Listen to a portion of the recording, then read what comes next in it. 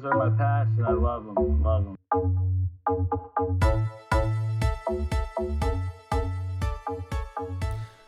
Welcome to An Abundant Future with Matt Powers. I'm Matt Powers, your host, and I'm talking today to Mark Salter, who is a restaurant owner in the South, and he loves acorns. And he, for the past 3 years, has been turning his acorn harvest into a real food. And he's going to tell us how that's even possible, because there's so many different ways out there to do it. And a lot of them, I don't know if they really work, but he's doing it. He loves food, and he's got proven methods, and he knows what it was, what it still is, and what it can be. So let's check it out.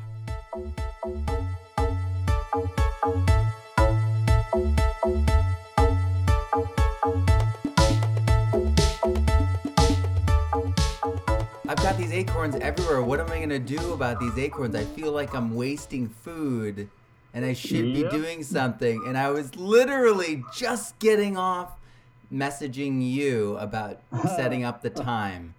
And so I said, just hold that thought because it's coming. Yeah, man, it's such a beautiful, easy process. You know, it takes a few days, but there's not much labor to it. That's fascinating. So I've heard different ways. Oh, yes. Well, there are multiple ways. I usually there's two different ways. I can go ahead and start and explain the whole process if you're ready. I'm ready. Oh, okay, yeah. So there's different kinds of oaks. You got white oaks and red oaks, basically the classes, and then white oaks tend to have nuts or acorns that do not have a lot of tannins. All acorns have tannins. Some of them, like white oaks, they store those tannins inside the cell wall, so you don't really get them on the front end if you take a bite. But definitely with red oaks, when you see usually the nut meat's real orange, it's heavy in tannins, and the tannins are an anti-nutrient, so you want to leach those off. Generally, there's two different ways you can leach them off. You can hot leach it, or you can cold leach it. I prefer the cold leaching because you lose less minerals and vitamins that way. But either way, in the process of leaching them, I think you're going to lose a lot of those water-soluble vitamins. But that being said, they've been doing it for thousands of years, and it's been sustaining people.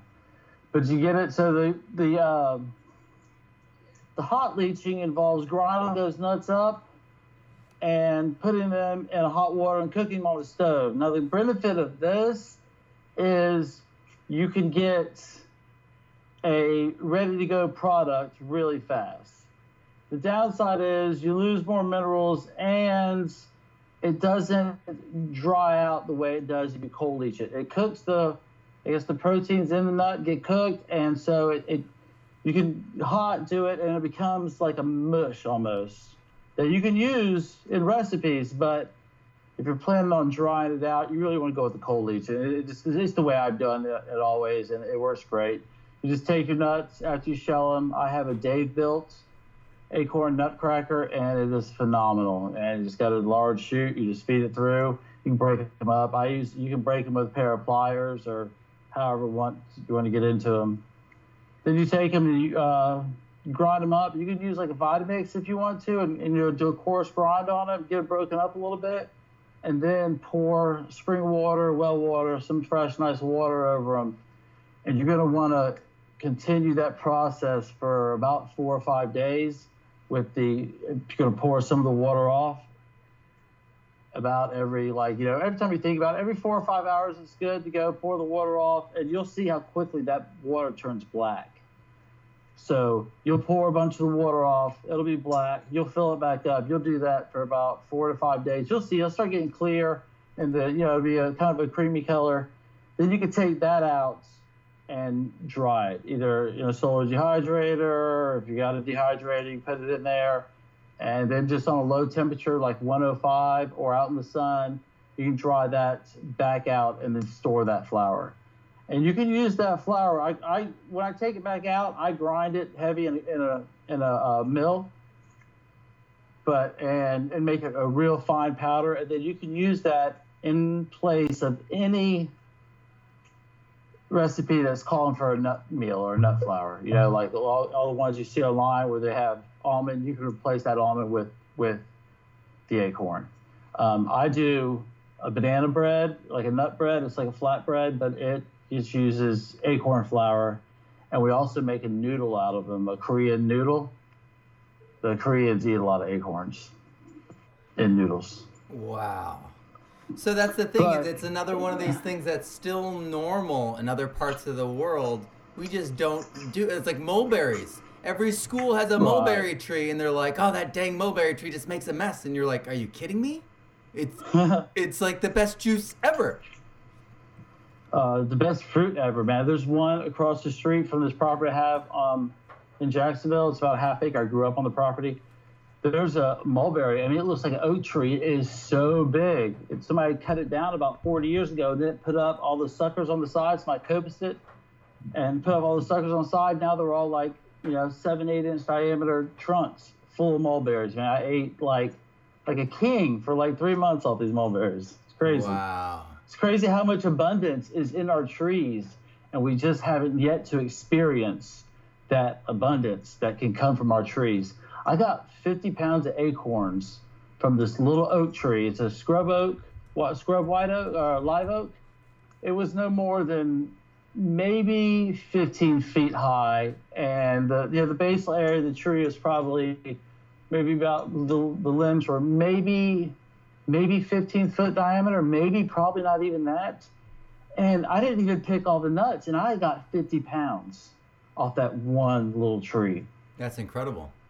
It is. And it's everywhere. Like everywhere inside the city you go, there's so much. Is that dried at the end of the process, 50 pounds after processed? That was 50 pounds before process. That's including the shells. Okay. And so what's the I conversion rate? Processed that whole thing. You get the shells are pretty thin, so they're probably about, and they're super light, almost on all of them. So I probably maybe be about 40 pounds of acorns. Okay.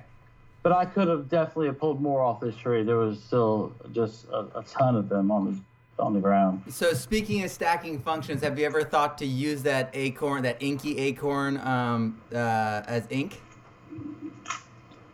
That water? No. Because it's actually ink. There's acorn ink out there. Really? Well, yeah, it's so high in tannins, it stains things, right? Right, yeah. People use it to tan leathers. Yeah. For sure.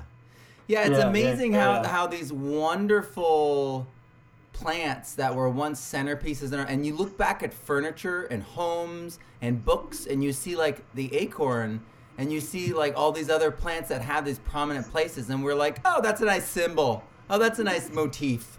And it's like, no, there's actual deeper meaning there. We culturally relied upon that plant for many years. You know what I mean? And you got to think before, like, I mean, if you go way, way back in our history, I mean, that's what, the North America was, it was a food forest. Oh, yeah, it absolutely was. Before corn and agriculture made its way up from the Mayans, that's all there was, was the food forest. California is a great example, all the way up the East Coast, with chestnut and white oak. One in every 4 trees was either chestnut or white oak all the way up the East Coast. Wow. And not to mention black walnuts and and we've just forgotten how to eat these things. We've gone the way of agriculture and forgotten that our tree crops are plant once and harvest for hundreds of years. These old trees, man, we have live oaks around here that are 1,000 years old. That's so powerful. And they're still producing food, for your children's children. And not to mention all the other crops that you get underneath those trees, but all the way down our triplet layers, or our whole food forest. But they're already existing. Like our top layer of trees is already there. The top layer of that food forest is still around, especially in the cities. Not so much in the countryside where they've cut everything out and planted like slash pine or whatever the fast growing timber of that region is. But that's how they've done here, but they've cut the food forest out, but still like in the cities, in the parks, it's still there. Yeah. So And when it's just did so this start much. for you, Mark? When did this start? Did your dad teach you, your mom teach you about acorns, or was it like a thing you saw at school, or? Dude, about 3 years ago, I don't even know where my acorn journey started. It was probably about 3 years ago where I started getting interested, and I harvesting some, and I started doing some tests, and then I read a book. I had been messing around and coming up with a little bit of success. And there's a forager from Wisconsin. His name is Samuel Thayer. He is beyond amazing. If you haven't read his books, What he has books? the Forager's Garden, and he's got 3. Forager's Garden. Now, I'm sorry, I don't know what the other 2 are, but I have them. But they are phenomenal books. He talks about wild rice, like harvesting wild rice, everything you could possibly think of. Wow. Yeah. But he's got probably 15 pages of instruction on processing acorns. Huh. Yes, he is crazy brilliant. Okay, all right. So that's great. So that's some place for our listeners to go and start on this. We know which acorns to go with. So what else can we do with the acorns? We've got the flour that can be used in we can make pancakes, or is it like lend itself more to like savory, or is it open to anything? It's open to anything. I made pancakes with it. I make breads. I made those noodles. I made dumplings. You just need a binder. Yeah. When you're using it just like any other flour, because there's no gluten, you're gonna need a binder. So I like I've used tapioca starch. I really like arrowroot flour that makes a nice binder. And I'm interested in. Go ahead. I was just going to say, early on when we were getting into baking, we were using all this other stuff, and then we were like buying gluten as a binder because we just were experimenting with stuff. And then everyone started asking for things to be gluten-free, and we're like, wait a second, don't we have a jar of gluten in our... Yeah, so yeah, it is the binder. It's the stickiness. Yeah. There's some superfood that's like, I don't know, I don't consider it a superfood, but it's like all gluten. It's like a big thing of gluten. Scary stuff. Yeah, you all not stick so much. together. They're scary. Yeah, gluten can wreak havoc in your abdomen. Your gut bacteria do not like gluten because it separates the cell walls in your intestine, and then creates IBS and allows all kinds of stuff that shouldn't be getting into your bloodstream. Yes. And that it does that to everybody, no matter how sensitive you are or not. To some extent, everybody's sensitive. Yeah. Well, I have Crohn's, so I'm always sensitive. Yeah. So. Oh, yeah. You stay away. So I want to dive into this. So we have. I mean, have you thought about what the actual the potential harvest is on a North American scale? I mean, is it on par? Like, are we neglecting the amount of wheat that we're growing on trees in the form of acorns? Yes. Whoa. I mean, there's I mean, I couldn't even guess how many pounds, but you got to think, especially where I am. I mean, the major trees in my area, all over Overstory, are hickory and oak, and both of those produce nuts. Our hickory nuts are a pig nut hickory. It's named pig nut because it's super hard; only pigs can eat it. But I mean, I break it open and make hickory nut milk out of it. So I mean, you can use it. It's just not much meat in there, but it's great for pigs. And that's the other thing. Like, you don't necessarily have to like acorns. Pigs finish incredibly well on acorns. Yes, they do. Yes, they do. And it makes it, so even if, there's one tree. How many oak trees? Well, I got 50 pounds from one tree. I couldn't even think of how many. So this flips everything on its head. Tons. Mark, you flipped everything on its head for me in one 14-minute talk with me. So now I'm like, wait a second. So agriculture's degradation began even before the Europeans arrived and started colonizing. It was the Mayans. And now... It was the Mayans, right. And now that's it's... why... Oh, yeah, keep going. No, I was going to say that's why they thought it was so wild when they got here. Not only did smallpox kill a bunch of those, but I think some of the forest gardens at this point, when the European settlers got here, I think a little bit of the forest management has fallen to the wayside and replaced with agriculture. Wow. You know, we brought a lot of it, but the mines brought corn for sure all the way up to Canada, you know, and squash and beans, everything came up from those guys. Pretty fascinating, I know. But you know, I mean, when the corn is that color, it's hard to resist. I'm not. They're gems. They are. Oh my God, that rainbow gem colored corn is just amazing. And I'm definitely not saying anything against corn. We just overuse it. You know what I mean? Like there's so much in our diets that are corn. You know, chickens are fed all corn, or the beef's fed all corn, so the meat's all corn. Yeah, they trace that carbon molecule of corn to like everything. Yeah. Mexicans used to be the corn people, but now we are. Yeah, I think there's like a ridiculous amount of carbon that's all comes from corn inside of us. Well, what's everything wonderful? Everything in moderation. Yeah, what's really cool is because we are set up to grow so much corn and it is a C4 grass, if we actually flipped all those fields into like thermophilic compost fields that were inoculated with so much life that you didn't need to ever put compost tea on it again. You know what I mean? Like when it gets that good. And then what would happen is all the chop and drop you do would be sequestered primarily in comparison to what it was before. And we would have this huge sequestration process because C4 grasses like sorghum, corn, sugarcane can actually really do an enormous job in reversing the carbon imbalance and start cycling carbon again. Because that's all that's going on. We're just having a bottleneck in the cycle of carbon. Right. So...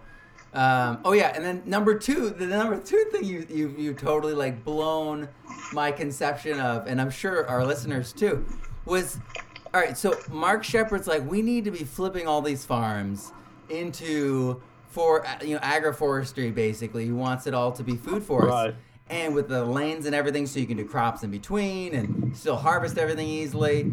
And that's beautiful, and we got to do that anyway, but we're neglecting the solution to our diet, to our health, to our like relationship with nature, the easiness, the simpleness, that delight, that wonder right in front of our faces. And it's we talk about like the food waste we have from the food we harvest that passes through our food system.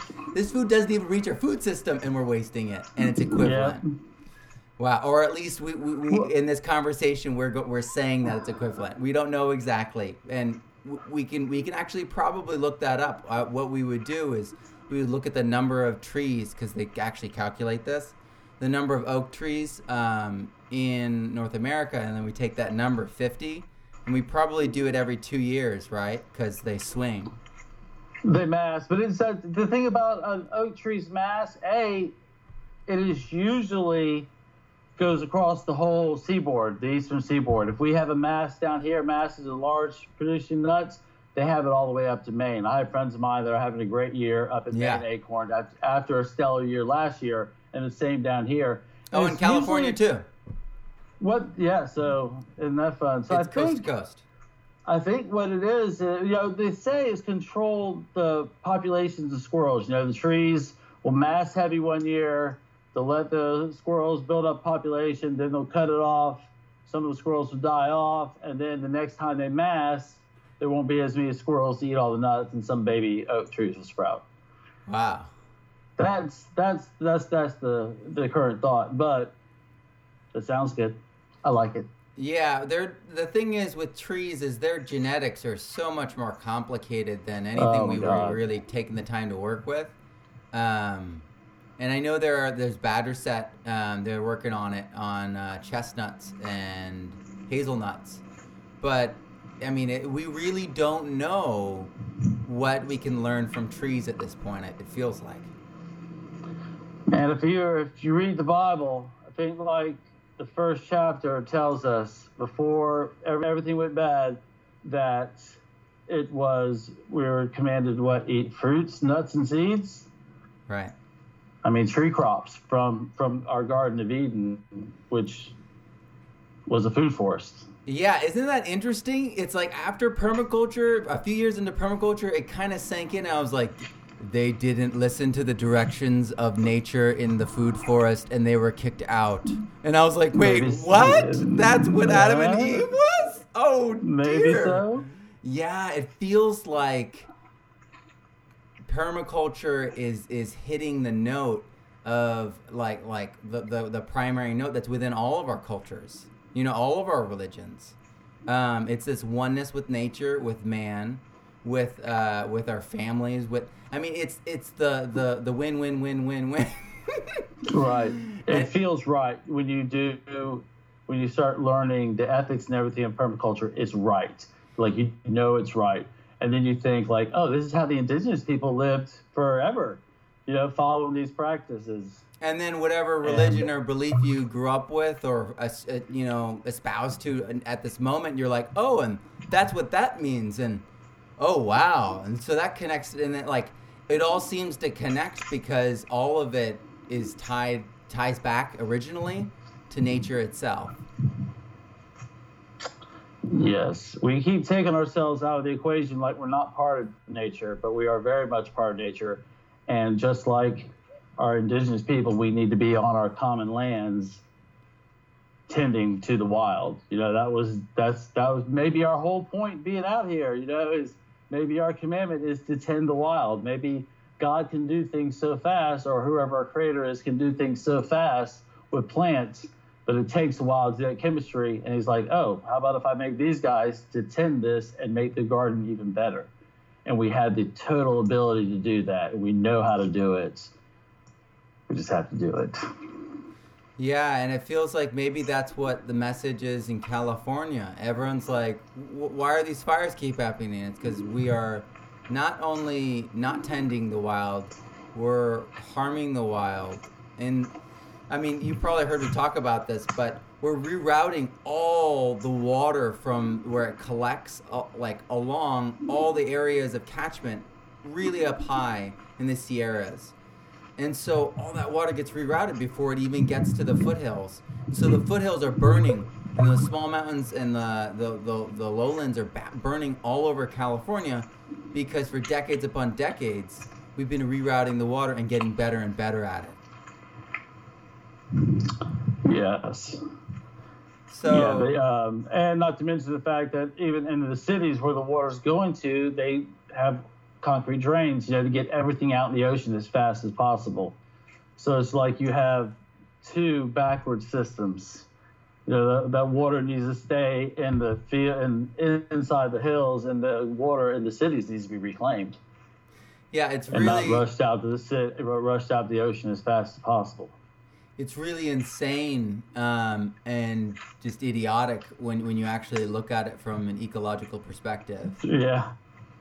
So I really do hope... common sense. Yeah. Oh, okay. So doubling back to the Acorns, I had always thought it took a year or two of leaching in a barrel to get it all out.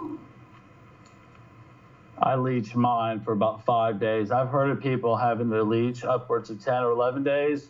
But you'll see once you start pouring that water off and putting your water in, it'll start clearing up, and you'll know it won't smell. Because like the tannins, they have a little bit an odor, not a bad odor, just a distinct odor. And so you'll be able to not smell the tannins in it anymore. That's awesome to know. Because, yeah, maybe there's often with these things, sometimes misinformation that floats about. So this is really, really good to hear from someone who's very experienced in this. So, and maybe the person who did that didn't change the water in the barrel. Maybe they just left them in the barrel and let them sit for a year to leach them out that way instead of changing the water. Yeah, that seems like a waste of time. Yeah, agreed. Is there an industry? Do you think that there's going to be a market in the next couple of years for this? I think we're going to get to a point with our temperature where it's going to have to be a market.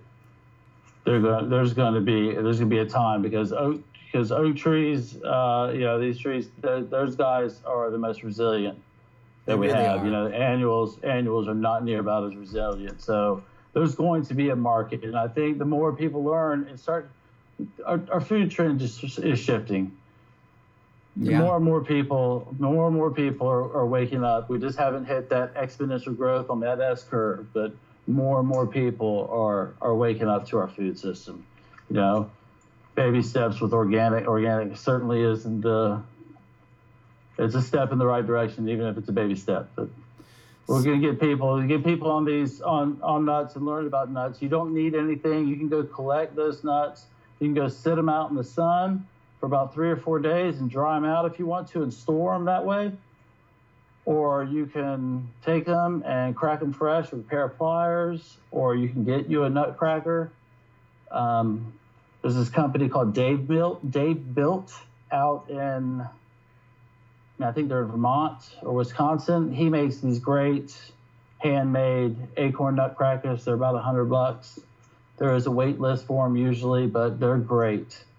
And you can get a little bit done with that with a pair of pliers, but really, if you want to take some and you want it to go faster, you want to crack them in this thing, then you can just pick the shells out. But they crack surprisingly easy because the shell is very thin. I remember playing with them. Yeah, I remember playing with them as a kid. They're like little brains inside. Yeah. Usually like little yellow prettiness. Yeah, so this whole conversation started because I shared this video. I believe it was in Greece that they're trying to bring back the acorn tradition, and their acorns are huge. Oh yeah. So, do you think that we're going to start like importing acorns to get our acorns bigger? Or do you think that we need to just select here for bigger acorns and then start working with and tending the wild? Exactly. If we work with what we have here, I think we can produce some great acorns. Because you find some trees with some great acorns. Now, there's one in Central America, Caracus insignis. It's a huge golf ball size acorn. I mean, wow. I think it's the biggest in the world. Now, it's a tropical oak. So it'll grow up to 9B where I am. And wow. that is a great one to put in the ground. But any of the oaks can produce, especially over in California, Oregon, you have black oak. There's a few different native oak trees that are specific to California. And then white oak all the way up and down the coast. So, and swamp oak in Florida. Are you studying anything else right now that would expand on this or something of interest that you want to share with us? I'm working on hopefully about to put an offer in on a 40-acre property outside of Asheville. It's already got full-grown black walnut and chestnut, Chinese chestnut, and a bunch of acorns. Gonna make a little permaculture bread and breakfast. I own a restaurant now, so we actually own 2 now. So we're going to head up there and gonna put a bunch of cabins on, make a little permaculture style bread and breakfast. Gonna grow a food forest around these people's heads. There's like 3 miles of trails. It's on the river, stocked full of sand, trouts. And I'm going to bring people out, teach them how to move the forest and reconnect. Wow. That's my main passion is we can preach to all of our friends all we want, but until we get the person who doesn't go out in the forest to come out in the forest, they're not going to want to protect it.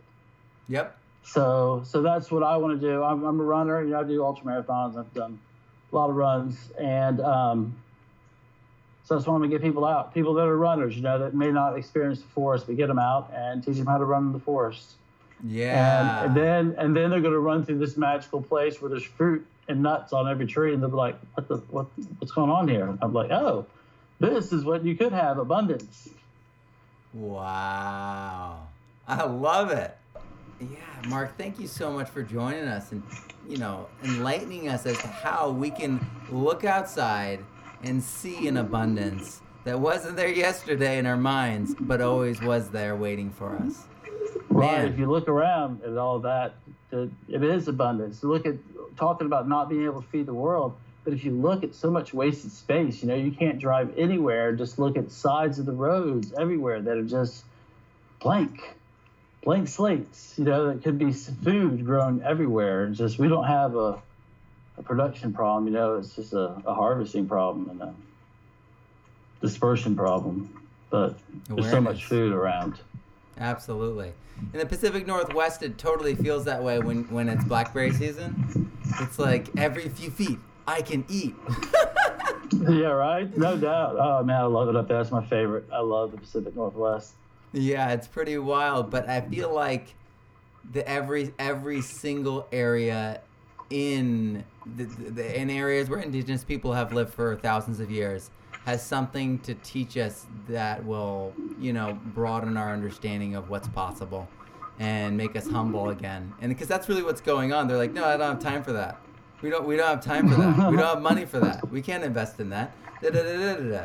And that's all they're doing. They're just making a sound and attaching different convenient words to it. And if we just decided to say yes and looked out and saw this abundance, I'm so excited to see your example go forward and your sight to happen. This is amazing, because no one's doing this that I know of. I know someone down in Arizona for years has been working with the mesquite flower. Yeah, this guy's an expert. And he does it on his driveway, dries them out on his driveway. So ridiculous. But that's Arizona for you. And so it's like we know these people here and there who are doing it, and they're brave examples, and joyously so, because they love it. And we need them. We really need them. So thank you so much for diving in and coming on and sharing that knowledge with us. And Matt, thank you for everything you do. You are a blessing to the world. Your books, my child just fell in love with Permaculture Student 1 book, and now we're super excited to be taking your class, in April or May, whenever it comes about. But he's all ready to take it, and I want to thank you, because you really have a way of speaking to children, or even adults who don't know anything about permaculture. That's what's so incredible about that first permaculture book, is an adult can read it and be engaged. It's not like anything that an adult like, okay, this is too childish for me. It's perfect for adults, but it's so easy for a child to understand. So I just thank you so much. Oh, that's awesome, Mark. I love how you said that, because for me, it's really important that I honor the learner and I don't talk down to them. So I wrote it with my mind being like, when my son or someone else's son or daughter who's a homeschooler reads this, I want them to be like, yeah. And the parent to be like, do you need any help? And be like, nope, I got it. And then go off and do it. So that it's that accessible. But at the same time, it's not like this teacher's manual. I want it to be open, exciting, and I'm just so lucky that so many people pitched in and really gave me the feedback I needed to calibrate that. So thank you so much for saying that. Oh, you're welcome. All right. Well, I hope to check in when you start your business and promote your business and showcase the awesome, changing experiences you provide to people in that space. It's going to be beautiful, Matt. Looking forward to having you out after I get it done. Yeah, that would be amazing. We would totally love to visit the South again and visit you. Sweet. Awesome. Well, thank you so much, and we'll be checking in soon. Thank you so much, Matt. Have a beautiful day. You too. Bye. Bye.